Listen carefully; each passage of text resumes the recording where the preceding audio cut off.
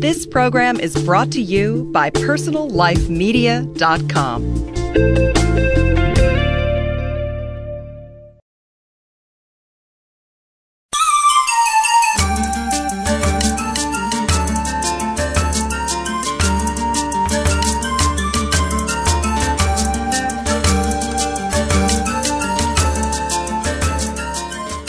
Hello everybody, welcome to today's episode of Your Purpose-Centered Life.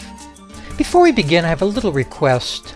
I'm taking an anonymous survey of my listeners and I hope that you'll participate, as your participation helps me to get sponsors.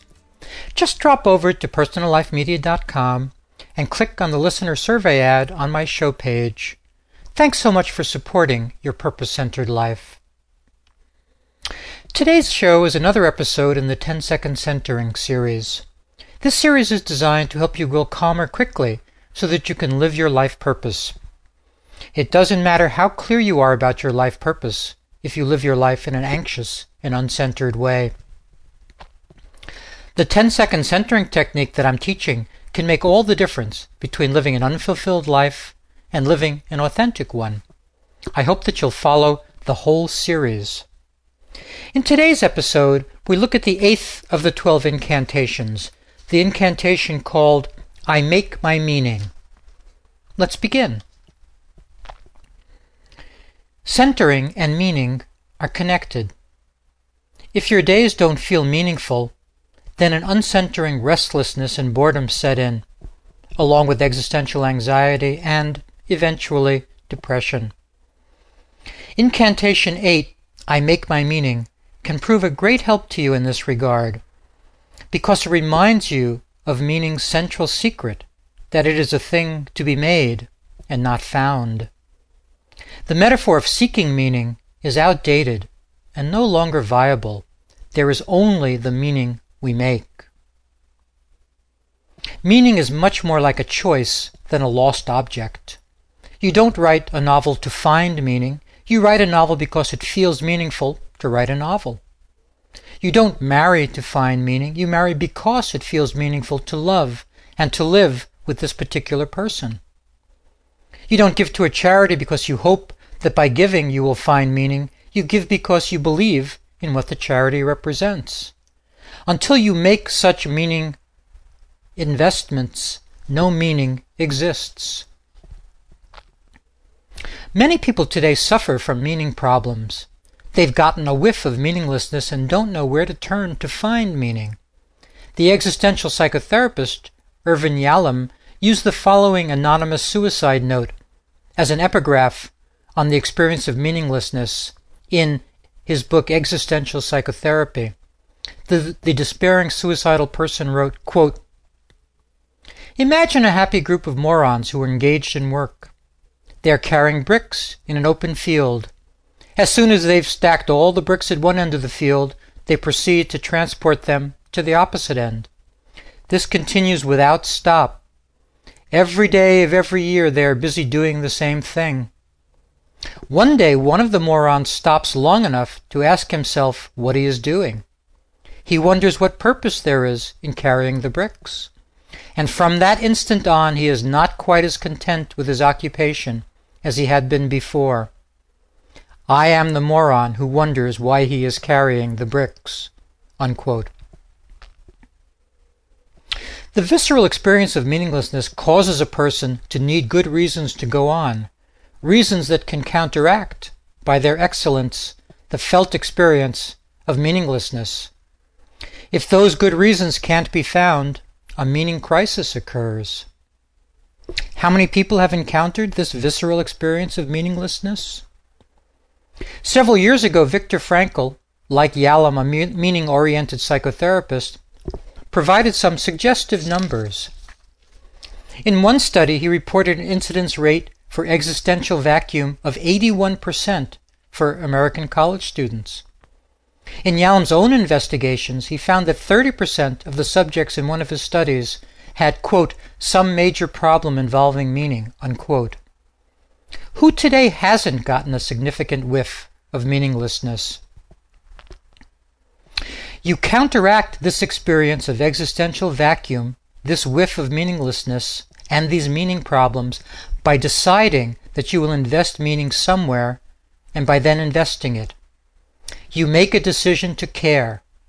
You make a decision to be passionate. You make a decision that this relationship matters or that work matters.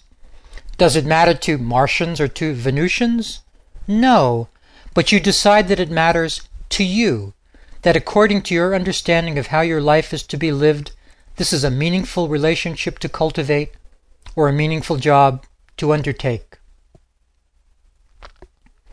As simple as Incantation 8 is, it can counteract all of these meaning problems. It is, or can be, a complete existential cure. If you are a believer, you must still make your meaning, as no religion posits that it is the business of gods to announce to you whether it is, say, more meaningful to become a doctor or a lawyer, or to live in Boise or Boston. You use Incantation 8, I make my meaning, to remind yourself that you can only serve your God or your spiritual nature by deciding where meaning must be invested.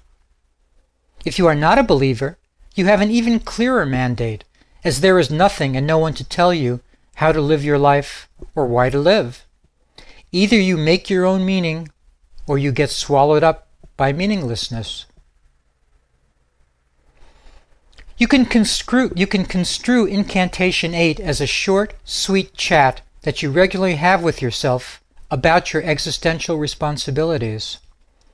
Indeed, all the incantations have a hidden existential component, which helps explain why they possess their power.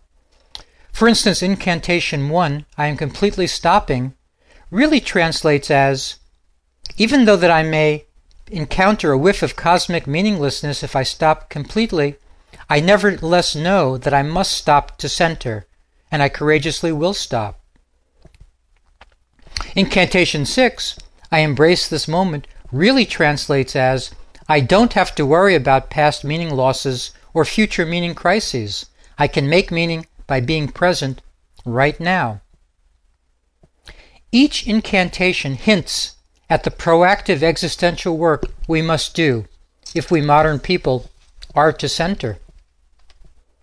Likewise, Incantation 3, I am doing my work, can be used to name existential work and to support your use of Incantation 8. Consider trying out some of the following as Incantation 3 phrases that affirm your heroic decision to make meaning and to matter. You might try, what I do matters, or I take responsibility, or my life has value, or I am committed to caring, or life is in the living. These ideas about making meaning may be new to you. Think about them a bit, and better still, just start using Incantation 8, I make my meaning. Use it to center when you feel at sea and don't know what to do next. Use it when you want to put your passion and energy somewhere but don't know where to turn. Use it when you feel blocked and uncreative. Use it when you feel bored, restless, or depressed. It is a key to centering and a key to a great deal more. That ends today's show. I hope that you enjoyed it, and I hope that you'll tune in next week for another episode of Your Purpose-Centered Life. If you subscribe to Your Purpose-Centered Life, you won't miss a single episode. To subscribe, please visit personallifemedia.com or look for Your Purpose-Centered Life in iTunes. You may also want to visit my blog, where many guest correspondents write about issues of interest in the secular humanist, skeptical, free-thinking, existential, and atheist traditions. My blog is available at theatheistway.blogspot.com. If you'd like to be a guest correspondent on the Atheist Way blog, or if you'd like to drop me a line, please email me at eric@personallifemedia.com. And I hope that you'll visit my websites to learn more about my books and services. To visit, please head over to ericmaisel.com. That's ericmaisel.com or theatheistway.com. Thank you for listening.